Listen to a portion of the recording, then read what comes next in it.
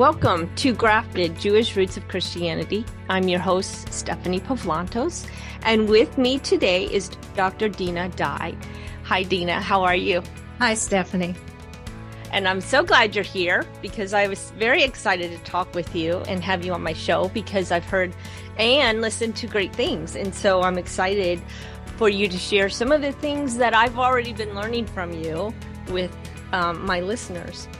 Well, I appreciate being invited. So thanks for that. And as long as you've only heard good things, I'm good with that. Yes, that's right.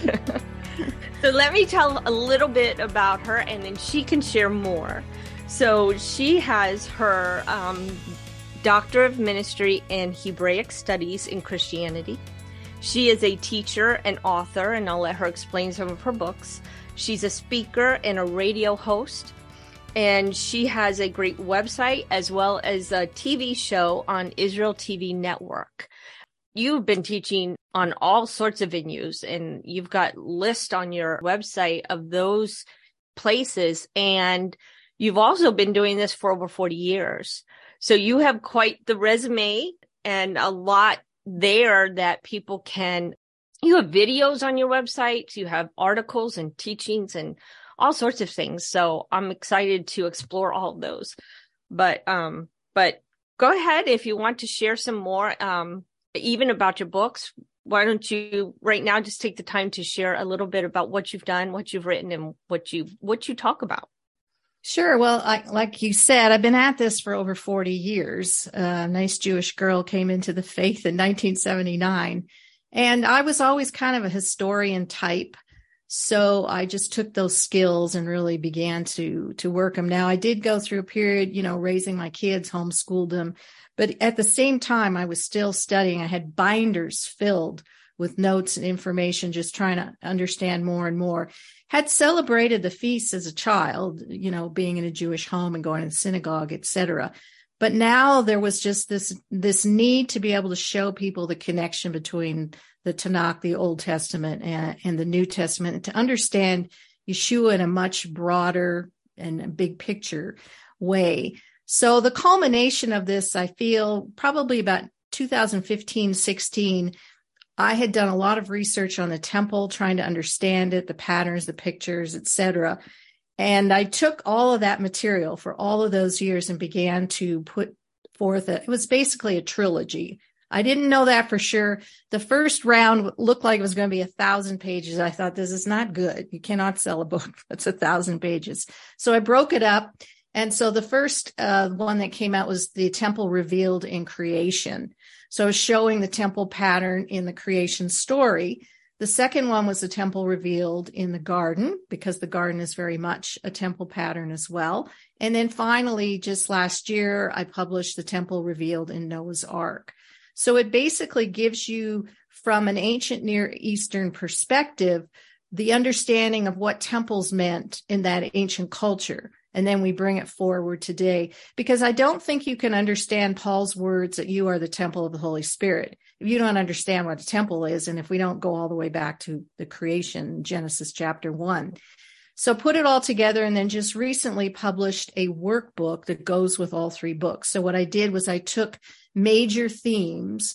There's 12 different lessons, and the themes run through all three books because those themes are very similar, and they're all over the Bible. So if you can see those concepts and themes, that sort of helps solidify the three books. And I think it makes it, what I'm hearing from my students, because I teach a class, online Zoom class, kind of every quarter, is that now the books are easier to understand, that I'm bringing to them the larger picture. So I've been doing a lot of work in that regard. I have a website, Foundations in Torah, which you can go to. It's a membership, but there's free all the way up to whatever you want to support the website. I have a Rumble channel as well. So I do a weekly news podcast with Dr. Rick Wadge from Israel TV Network. We call it Uncensored News. So we're not censored. We're not on YouTube. We're on Rumble. And this gives me an opportunity to integrate what's going on in the news today with the biblical story, because the story has not changed. The players are different. So that's been a blessing. So you can find me on Israel TV Network. Also, I'm on Messianic Lamb TV, we air that show, Uncensored News.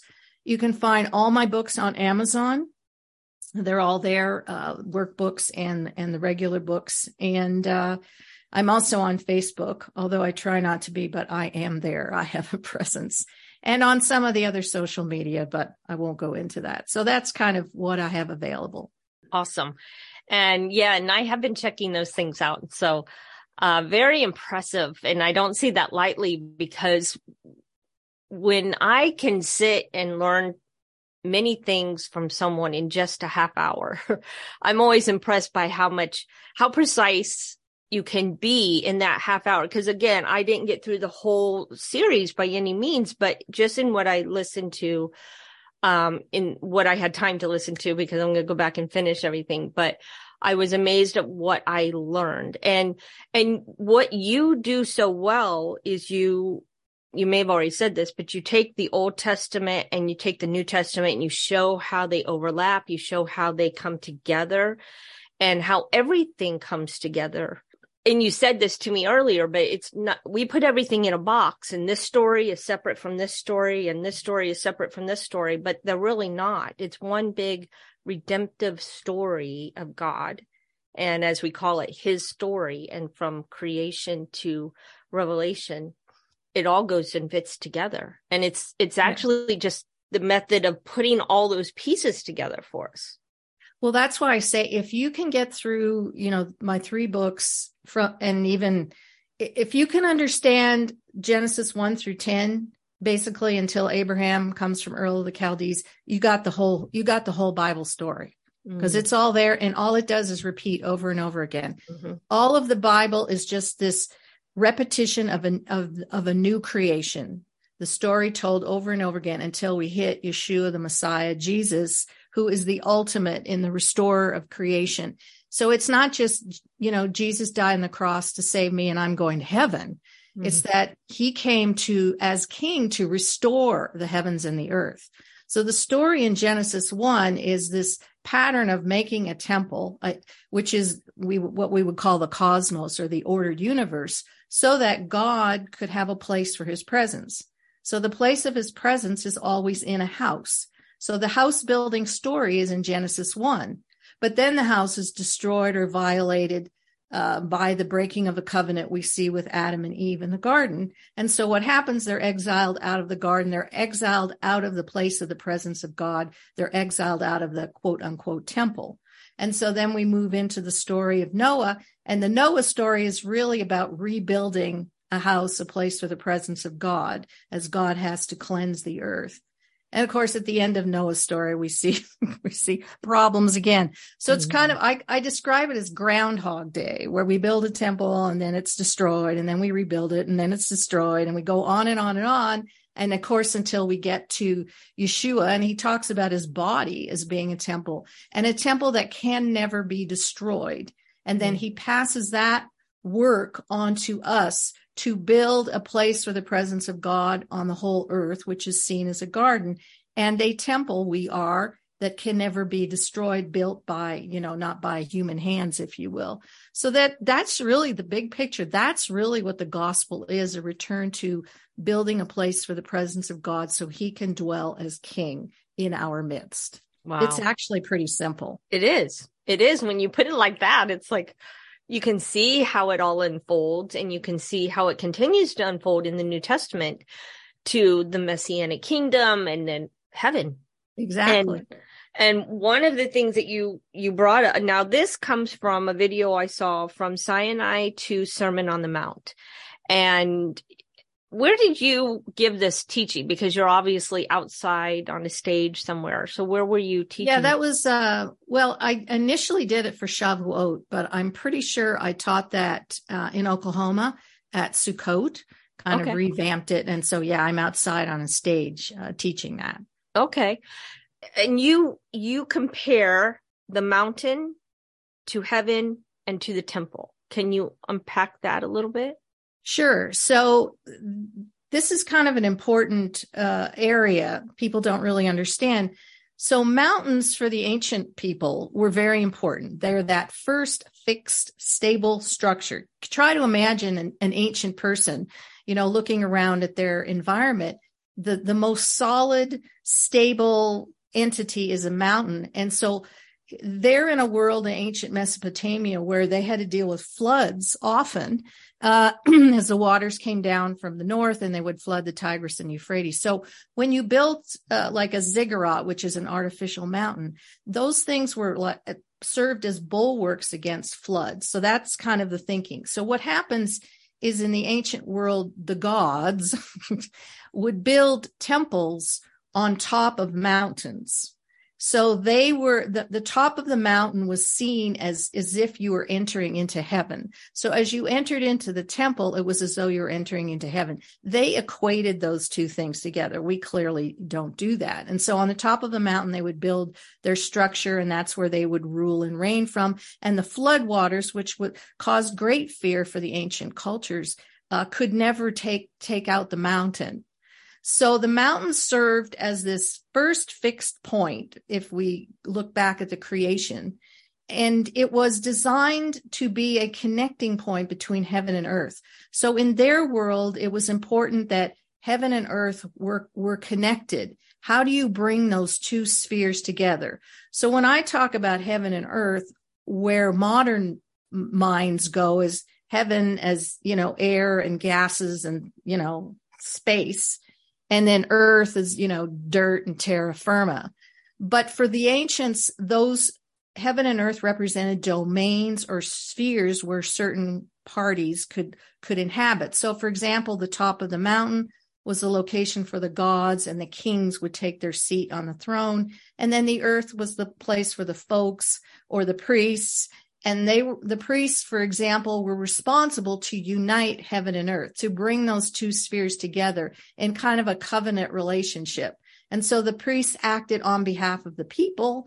They ascended the mountain. They went into the place of the presence of whatever, the king or the gods or whatever. And they got their marching orders from them, and they take them back down the mountain and tell the people. So the only way to connect heaven and earth was through the mechanism of the priests. But that was the point of the mountain. You went up into heaven, you came back down. And so what's so fascinating to me about the New Testament is that Yeshua did not function in the proper way of kings. So kings, you see that the second temple, for example, is built on top of Mount Moriah. And that's where the high priest functioned and the king, etc. And here we have Yeshua, who's the King of Kings, the Lord of all the world. He's not up in the ivory tower on top of the mountain, right, giving orders and to the priests, the priesthood, etc. He's walking around with the folks, and he's just with them. So he's that mechanism, that connecting point, but he's down with the folks and bringing, healing and restoration and all kinds of things. Truly, that a true king who is going to bring benefit and prosperity to his people is going to be walking among his people. And we don't really see any examples of that, do we, in scripture, other than him? Right.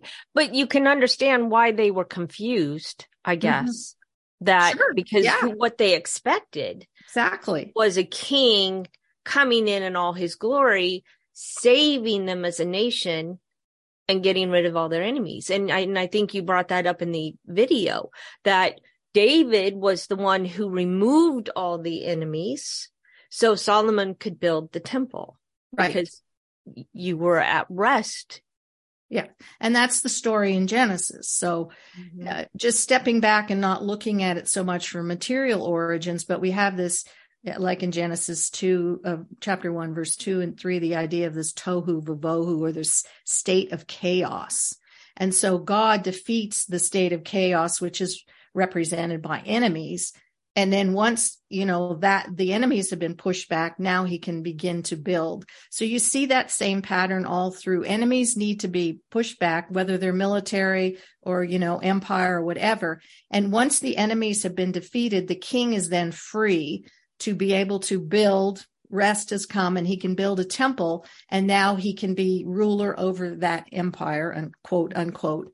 And bring prosperity for his people. But his job, of course, is going to be always to protect the people from enemies that will come in. So for the Second Temple period, first century, the enemy they're facing, of course, it's kind of multi, because they've got Rome, that's their big enemy, but they're also having to deal with the enemy, quote unquote, of the temple leadership, because they are lording it over the people and they're quite corrupt, plus the Herodian dynasty. So they are just swallowed up by, the global governance and the ruling class in the first century.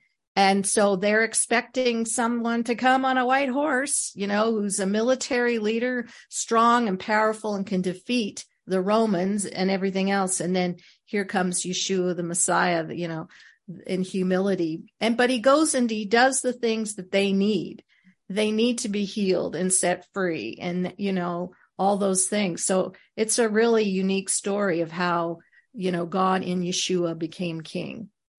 And I think, just like you said, as you're describing all this, I'm thinking that is what Yeshua did, though. He defeated a larger enemy, yes, which was the demonic forces, which was Satan and his evil. He defeated them, which they, wasn't obviously something they could see, but he took a much larger enemy and he defeated him on the cross. And then what did he do? Now he's setting up his kingdom in us. And so he's still doing the same things. It just wasn't what they expected. Well, who would? I mean, try to imagine yourself in, exactly. First century Palestine at the time, Israel. And, you're not, you want someone to wipe out the enemy. I mean, the enemy that they're facing, you just want someone to come in and take them all out. Mm-hmm. But that's not quite how that worked. And so the enemy still do. Yes. But without going into too much detail, the kings, one of their roles was they were great hunters of lions.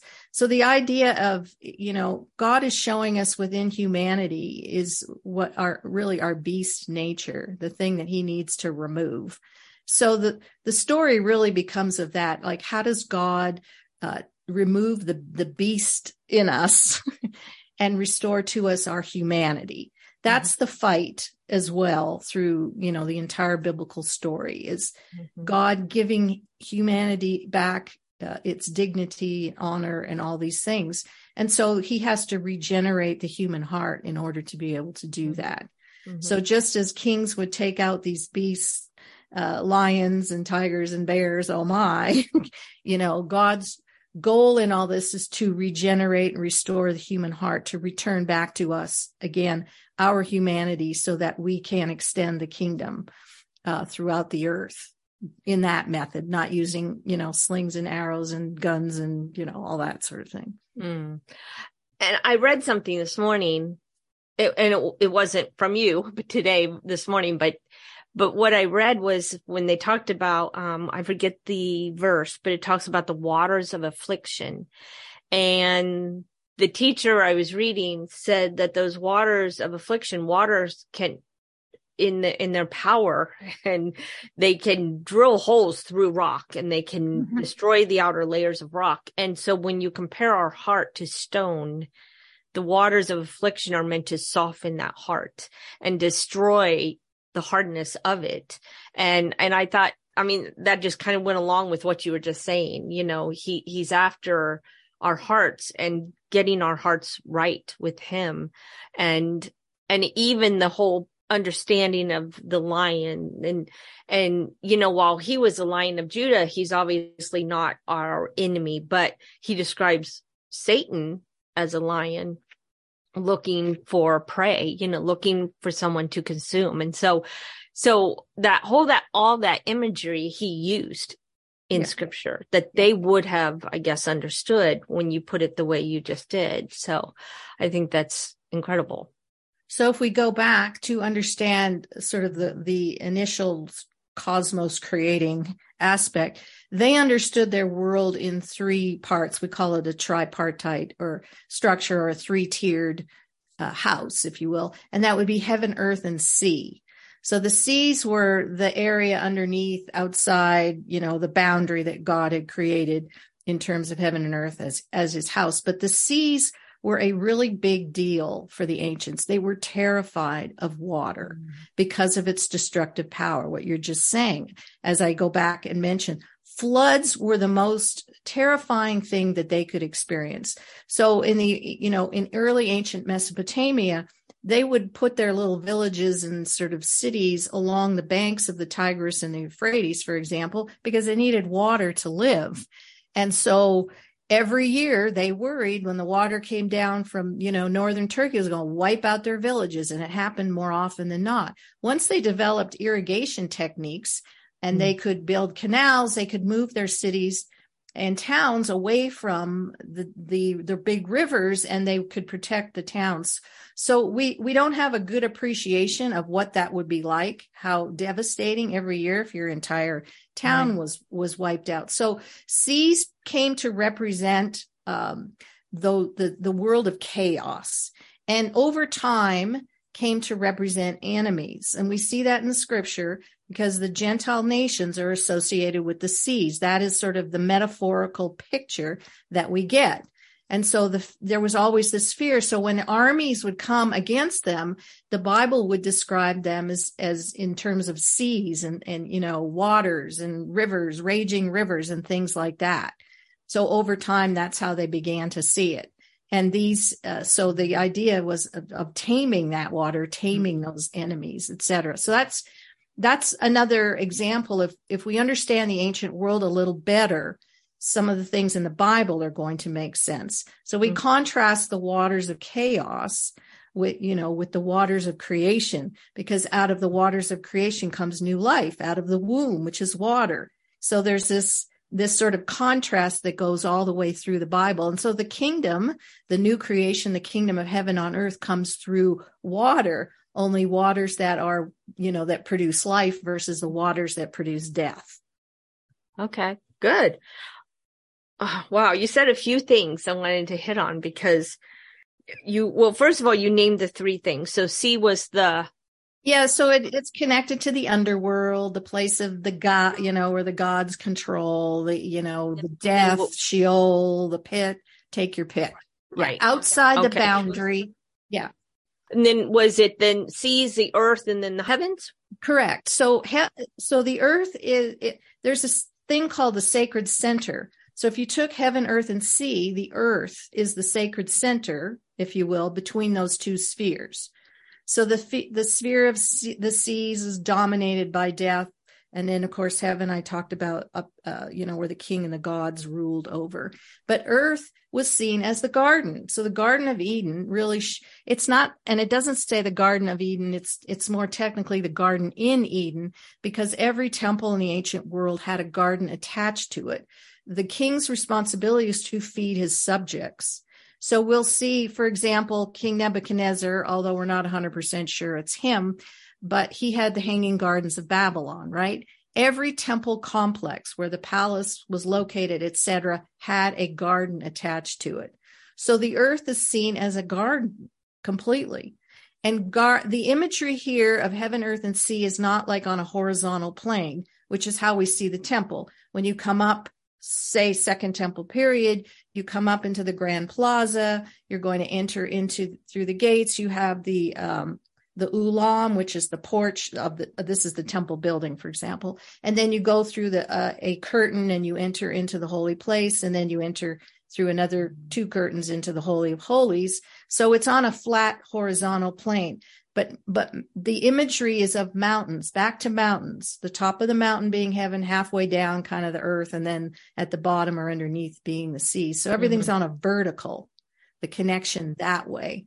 And it's hard for us because, we see everything kind of on a flat plane in that regard. But this sort of tripartite structure of the heavens, earth, and seas then takes its form with the tabernacle, the first temple, the second temple. So they all have this idea. So everything outside the boundary is considered a place of exile and death, like the wilderness we see in Exodus.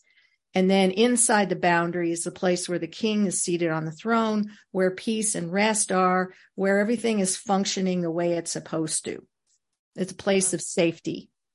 So one of the things you talked about, and I want to make sure I understand it, because you talked about that Adam then, well, first we have to go back to the fact that most of our lives, as far as within the church, we're taught that the Garden of Eden or Eden is somewhere near Babylon. But from what I understand, it was actually more like Jerusalem, where Jerusalem is now. Or is that? Well, I mean, we don't know. Right. So, we don't. We don't. So I'm trying to get us away from necessarily thinking about a physical location, as I'm trying to get us to see the whole earth was meant to be a temple. Okay.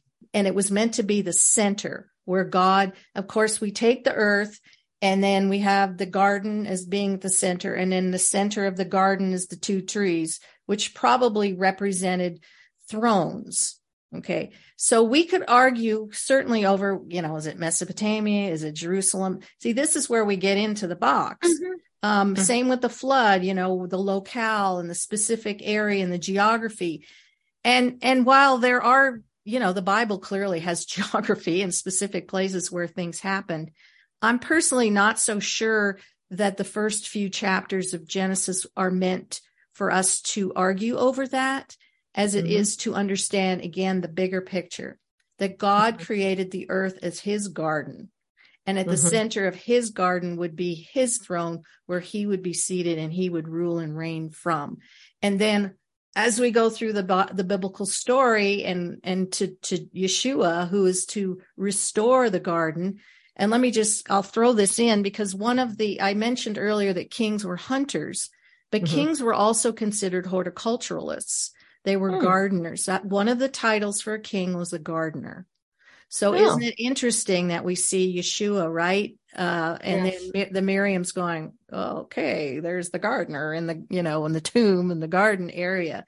So there's a bit of, now, not to say that isn't real and there isn't a specific event, but again, he is passing off to us the responsibility. We are his hands extended, if you will, on the earth to do the work that needs to be done to make sure the whole earth becomes the place of the presence of God once again. Well, John 15, God's described as the gardener, so to speak. So, and remember, Noah was also described as a gardener. It's very classic language, ancient Near East classic language for a king. He's called a gardener. So when you see that in scripture, when you understand that, your radar goes up and you go, wait a minute, something else is going on here. And so that brings him back to Adam. He was over the garden. Yes. He was put in over the animals in the garden to keep it. So this is my opinion, and can take it for what you want. I don't want to be dogmatic about it, but in all my research and writing, I have concluded that the story of the Bible, I think there were other people and cultures and stuff going on, that the Bible story isn't so much about the material origins of the universe, which it certainly could be, but that it is focused on God's heirs. So his first heir to the throne is going to be Adam, and whether we can substitute humanity or whatever, Adam and his wife Chava. They are rulers, and they have been assigned the responsibility to rule and reign over that domain. And as we go through Genesis chapter 5, we see the genealogical line of kings down to Noah. So our story, the biblical story, is about rulership and the kings and how they rule and reign and how they pass down the kingship to the next in line, to the heirs, until we come to the last Adam in Yeshua. It isn't to say that there aren't other people. I think that there are, but that the Bible isn't that concerned about it. It is wanting us to see how rulers and kings are supposed to operate. And then we have these little messages intimated to us that we are supposed to serve as kings and priests and rulers over the earth. So now we have the story about how we're supposed to do that in the right way, ultimately through Yeshua. Right. And that makes sense, because I've heard that often, not from my church and not from any church, but I've heard it as I was studying more of the Hebrew scriptures and from Hebrew teachers, that really parts that those early parts of Genesis are more about setting the structure of the earth and the rulers, and not necessarily focusing on this person and that person, but I don't even know how to explain it well in my own words, but just what you're saying, it's the more of the learning from the stories about what the structure of the temple was to be, what the structure of the priests were to be, what the structure of everybody that God was creating and his people were to function, and how they were to act and be and serve him. Yeah, exactly. So for instance, we do not think of Abraham and Sarah as kings, do we? Mm-mm. But if you go and read in Genesis chapter 12, it will say very specifically in there that they both were raised up to be king and queen, essentially. It doesn't say queen, but that they would be, their heritage would be that of kings. Mm. And then out of their loins would come rulers. And so we see that down through Isaac and Jacob and on down. The tribes were to be rulers. And we have the tribal names. So if we can kind of step back and say, okay, this is the story of rulership and kingship and how it's supposed to operate, because that's how government structures are set up. Going back to the earliest societies, you have to have order. And the order comes when you have a ruler, a beneficent ruler who is, who has a heart of compassion and mercy for his people, because we all have to live under it. And I don't have to tell anybody today, look what happens when there's chaos and illegitimate people are ruling over you, and they're ruling over you, with oppression and tyranny. This is the story. How do we get out from under this, even though we live in it? And then we see Israel constantly, well, not constantly, but being exiled out of their land, losing their monarchy, their land, their structure, and then ending up, for example, in Babylon, living under another empire, being oppressed. So the story in the Bible tells us what it's like for Israel to live under the Babylonians and the Persians and the Greeks and the Romans. What is it like to live under world empire? Because you have these two competing. You have the kingdoms of this world and the kingdom of our Lord and Messiah. Yes. And he is the one who will reign forever and ever. So that's the bigger picture. And again, it shows us what a right king who rules by righteousness and justice, what does that do for the people? It allows you to be free and sort of in self-determination, and to create for yourself an environment that is reminiscent of the garden and how it was supposed to function. Right. That's so interesting. It's so awesome.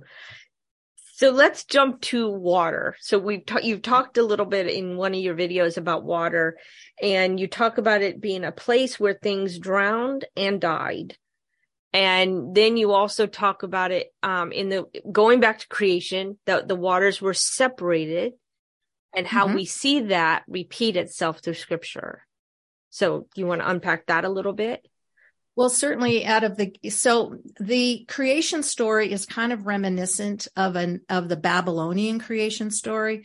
Every culture has one. Mm-hmm. And if we understand that the Bible was kind of written later, post-Babylonian exile, you have to appreciate that there's probably stuff in there that is from their more current experience. So in Babylon, of course, reached a great height. And the Babylonian creation story is called Enuma Elish. And it's about the god Marduk. And, he goes to battle with Tiamat, his nemesis. And some scholars will say, and we can't prove this, but the Tehom, or the deep that we have in Genesis 1, could be a cognate form of Tiamat. And so this weird battle goes on, and Marduk slices her in half, and half of her body goes to the lower waters and half her body goes to the upper waters. And that's their kind of creation story. So you do have this idea of the lower and the upper waters. And again, you have this contrast between the waters that cause chaos in the camp and the waters that bring healing. Mm-hmm. So every garden in the ancient, you obviously you can't have a garden without water. Mm-hmm. You can't live without water. So water is a very important element in the functioning of the garden. and bringing that life. And as I mentioned earlier, the idea of the life-giving waters that come from the womb and produce and reproduce. So in the camp of Israel, at Sinai, of course, you're wondering, where on earth do we have a water supply? And then we see in Corinthians talking about the Spirit sent rock, and then the waters that come. And we see Moses, however that looked. I mean, I'm not really sure, but then he strikes the rock and then water comes out of the rock. So you can't have a garden pattern picture temple thing without some sort of water source. So that becomes a very important element. And of course, you see that all through the Bible, speaking of, the waters of creation, or the Siloam, the Shiloach, the gentle waters that we have in Isaiah, and that the waters are there. The waters of creation are to reproduce after like kind and bring forth life. So again, the battle is between life-giving and life, killing. And that you can see that's clearly today. We, as kingdom citizens, we are either producing life or we're producing death. There simply is no middle ground where you're kind of half in and half out. Your life either reflects that life-giving or life-taking. And so then you see sort of in the policies of government, the way to determine whether they're right and just is, are they producing life or are they producing death? Like, I think it's kind of simple. That's how I figure out stuff. And so everything about new creation, the rebuilding of a house, so that a seed will come forth, an heir to the throne, and reproduce after like kind and keep the generations going eternally, all birthed through water. That's so interesting. And then again, you everything kind of just keeps playing back and forth in a sense, because you talked about kings, of course, needing water because they need the water for their gardens and they're known as gardeners. But then you also talk about when a king loves someone, when a king says that this is the one they love. Okay. Yeah. So that goes back to, it's actually an early ancient Mesopotamian coronation ritual in which when a king, the son of the king and the one designated for the throne, because you understand that kings had more than one son, like they had lots from different wives. And so the king would determine which of the sons would be the one destined for the throne. And in doing so, he would call that one the one whom he loved. And as that king, the heir and son to the throne, who's also called the Son of God, that's a title for the king that would come to the throne. There was a ritual that went, and it went something like, "This is my beloved son, whom I'm loved, who I love. In him I am well pleased. The only begotten Son of the Father." You hear all that language. It's all through the Bible, right? But it's generally pointing to the son that will take the throne. That's the son that the Father loves. So, for example, we get all bent out of shape over Jacob with Joseph, the son whom he loved. And we're like, what is this chaos, within the family? And so then you can see that it's more of a prophetic thing, in that Jacob recognizes as his son Joseph, whom he loved. Not that he loved him more than he couldn't stand the rest of his sons. And this is, it's that he recognizes this would be the son that would take the throne, which clearly we see happens in Egypt under Pharaoh. I mean, he's like second in command. So anytime it's talking about that, you can see that in the story of David, and on. And then ultimately Yeshua when he is immersed in water and the dove lands on him and a voice comes from heaven, "This is my beloved son in whom I am well pleased," is part of the coronation ritual. It is a declaration that this is the son who will take the throne. He is my heir, and he will take the throne and rule and reign after me. That's cool, because the other thing that comes to my mind is God specifically says, "Esau I hated, but Jacob I loved." Right. So, the hate thing. So we're going to look at it through our own modern filter of what love is and what hate is. But that's not kind of how they saw it in the ancient world. So the idea of love had more to do with a covenant relationship. And the idea of a hatred would be someone outside that covenant relationship. All that the covenant affords goes to that one person. And then, the other one's kind of outside the camp there. And then again, being outside the camp meant you're exposed to all the dangers and, the beasts and the famine and pestilence, all the stuff you're exposed to outside the camp. Right. Because even Jesus brings it up, if you don't, hate your mother, hate your father, hate your brothers, sisters. I mean, again, it was built on your covenants with me, your covenants not with them. Yeah. Yeah, exactly. And I think that puts it in a better light for us to understand, because we can make idols out of those we love. We can make an idol of our husband or our spouse or our child. And I certainly know people who will lift their child even above their spouse, sure. Is in that kind of wrong relationship. And so we have to be careful that we're not putting them on a pedestal over the covenant we have with the Messiah, with Yeshua. So it all makes sense when you start understanding, like you said, the language of the ancient East. And that it just helps us, because we come to the Bible with even our American minds or our Greek, so to speak, our Western mind, and we try to make sense of it when it's written in Middle Eastern language and thought processes and experiences. That's our biggest challenge. And unfortunately, even in some of the rabbinic commentaries and things, which are more out of the Middle Ages, it's challenging to get back to that period of time and be able to see that as sort of the lens or filter for the Bible, which isn't to say that's where we live. We do need to bring it forward to our time and make an application in that way. But I think we do ourselves a great disservice by not looking at the culture and history and language of the period in which it was written. If we can first go there and dig out of there and go, okay, just in the perfect example here of the one whom I love, in whom I'm well pleased, my only begotten son, we understand that as an enthronement ritual. That opens up half the scriptures of things that we haven't really, been able to make sense. So I'm a big advocate of this. And I've spent, the better part of the last 5 or 6 years trying to understand the ancient Near East culture better. I'm appreciative. We have so much scholarship out there. I mean, in the late 1800s, we got all the clay tablets coming out of the cuneiform tablets coming out of the ancient Mesopotamia. I mean, they're just so rich and so much has come out in it. If we would just take the time now, it can be overwhelming. But I would just encourage people to at least begin to, engage in some of this thinking. There's some real simple books that have been written that just sort of explain the ancient world a little better. You don't have to dive into the whole thing. Probably you don't have time or the energy, but at least to appreciate that. And I think we'll better understand the scriptures. Mm-hmm. I agree. Anything you want to leave us with that we didn't go over that you might want to touch on?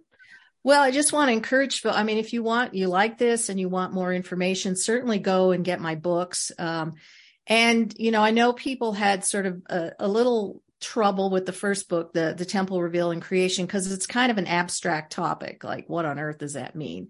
And so, the second one and third with the Noah's and the garden were much easier, but I would encourage you just to read them. I do write in them fictional accounts. So I'll take a ceremony that's in the temple, for example, and I'll make up a guy and I'll just give you a window in how that ceremony or ritual took place by creating a story around it. I do that quite a bit in the books. So again, they're all on Amazon. And, I would just I really want to encourage people just to at least have an open mind on this. And not be so dogmatic and closed down that it is one way and it's the only way. And especially, within their Torah observance, to not get locked into, the minutia of it or an argument over it, but to say, okay, is there something in in what they were doing anciently that benefited the community, and that's why God instituted for them. And then how can I make an application for that today? So my website's foundationsandtorah.com. Again, you can go there. There's lots of free stuff, and you can become a member as well. And Amazon has the books. And you can also, I mentioned at the top of the show that I have a newscast that's on Rumble. You can just go to Dr. Dina Dye, that's on Rumble. And, reach out to me, send me an email. You can go to Dina Dye, DINAHDYE at protonmail.com. If you have any questions, I always answer them. So, And I will leave all of that information in our show notes as well. But I did want, when I checked out your books, I have some in my cart on Amazon, but you can get all 3 books for $22. So they're not expensive books. No. And they're on audio as well. Okay. Yeah, you can read. So they're on Kindle, audio, and, paperback, whatever your choice is. And then I am working on another book. There. Oh, sorry.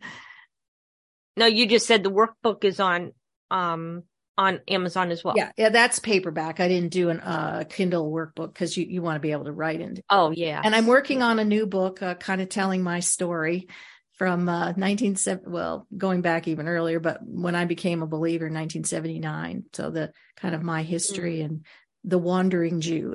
It's probably going to be called The Wandering Jew. That's good. That's cool though. I like that. Yeah. I appreciate you being on here today and just, the things that you teach. And I will say, just because I didn't get this at first, to get access to the free stuff, you have to sign up as a register to get the free stuff. Yeah. So you still need to register. Just keeps the riffraff out. So just, you can sign up for free. It's the, the free membership. But that just helps not, we don't have to deal with hackers and everything else. No, I get that. But I didn't. I just tried to click on them and it wouldn't let me click on them. So there are some videos that are available to anybody, but you wouldn't know which ones they were until you went on the site. Yeah. And so the one I saw from Sinai to Sermon on the Mount was totally free after I registered. And so there are those and you'll learn a great deal. And some of them are anywhere from 45 minutes to an hour. And but they're just very interesting. I had my notebook. I took notes while I was listening. So I just encourage you to do that. And the way Dr. Dina is able to bring things together, the Old and the New Testament, and bring it together, and it makes sense and it helps you understand scripture more. So I encourage you to go and check out her site, check out some of her books, even all the free stuff. If you can't afford the books right now, just check out the free stuff. So you will be blessed. So thank you. I appreciate your teaching, everything you brought to this podcast. And I know that we sometimes I wish I could just go like part 1, part 2, part 3, part 4, because there's so much we could talk about. And so much. Yeah. So one of the things I do too, I'm kind of very efficient with my teaching and my words. I don't use I find some will fill a teaching with lots of scripture. I don't do that. I'll send you to the scripture, but my whole goal is to get as much packed into a 30 to 45-minute teaching as I possibly can. And then your job will be to go back and unpack it and spend more time with it. I'm just going to give you, as much as I can in that short amount of time, but then it's up to you to do your research and your homework. Okay. Sounds great. Well, thank you. Yeah. Thanks for taking time out of your day to be with me today. So I appreciate it. My pleasure. Thanks for having me. Thank you for listening to Grafted Jewish Roots of Christianity. You can find me at www.graftedjewishroots.com. You can also find me on Twitter at GraftedJewishRT. I appreciate you being with me, and I'll see you next time.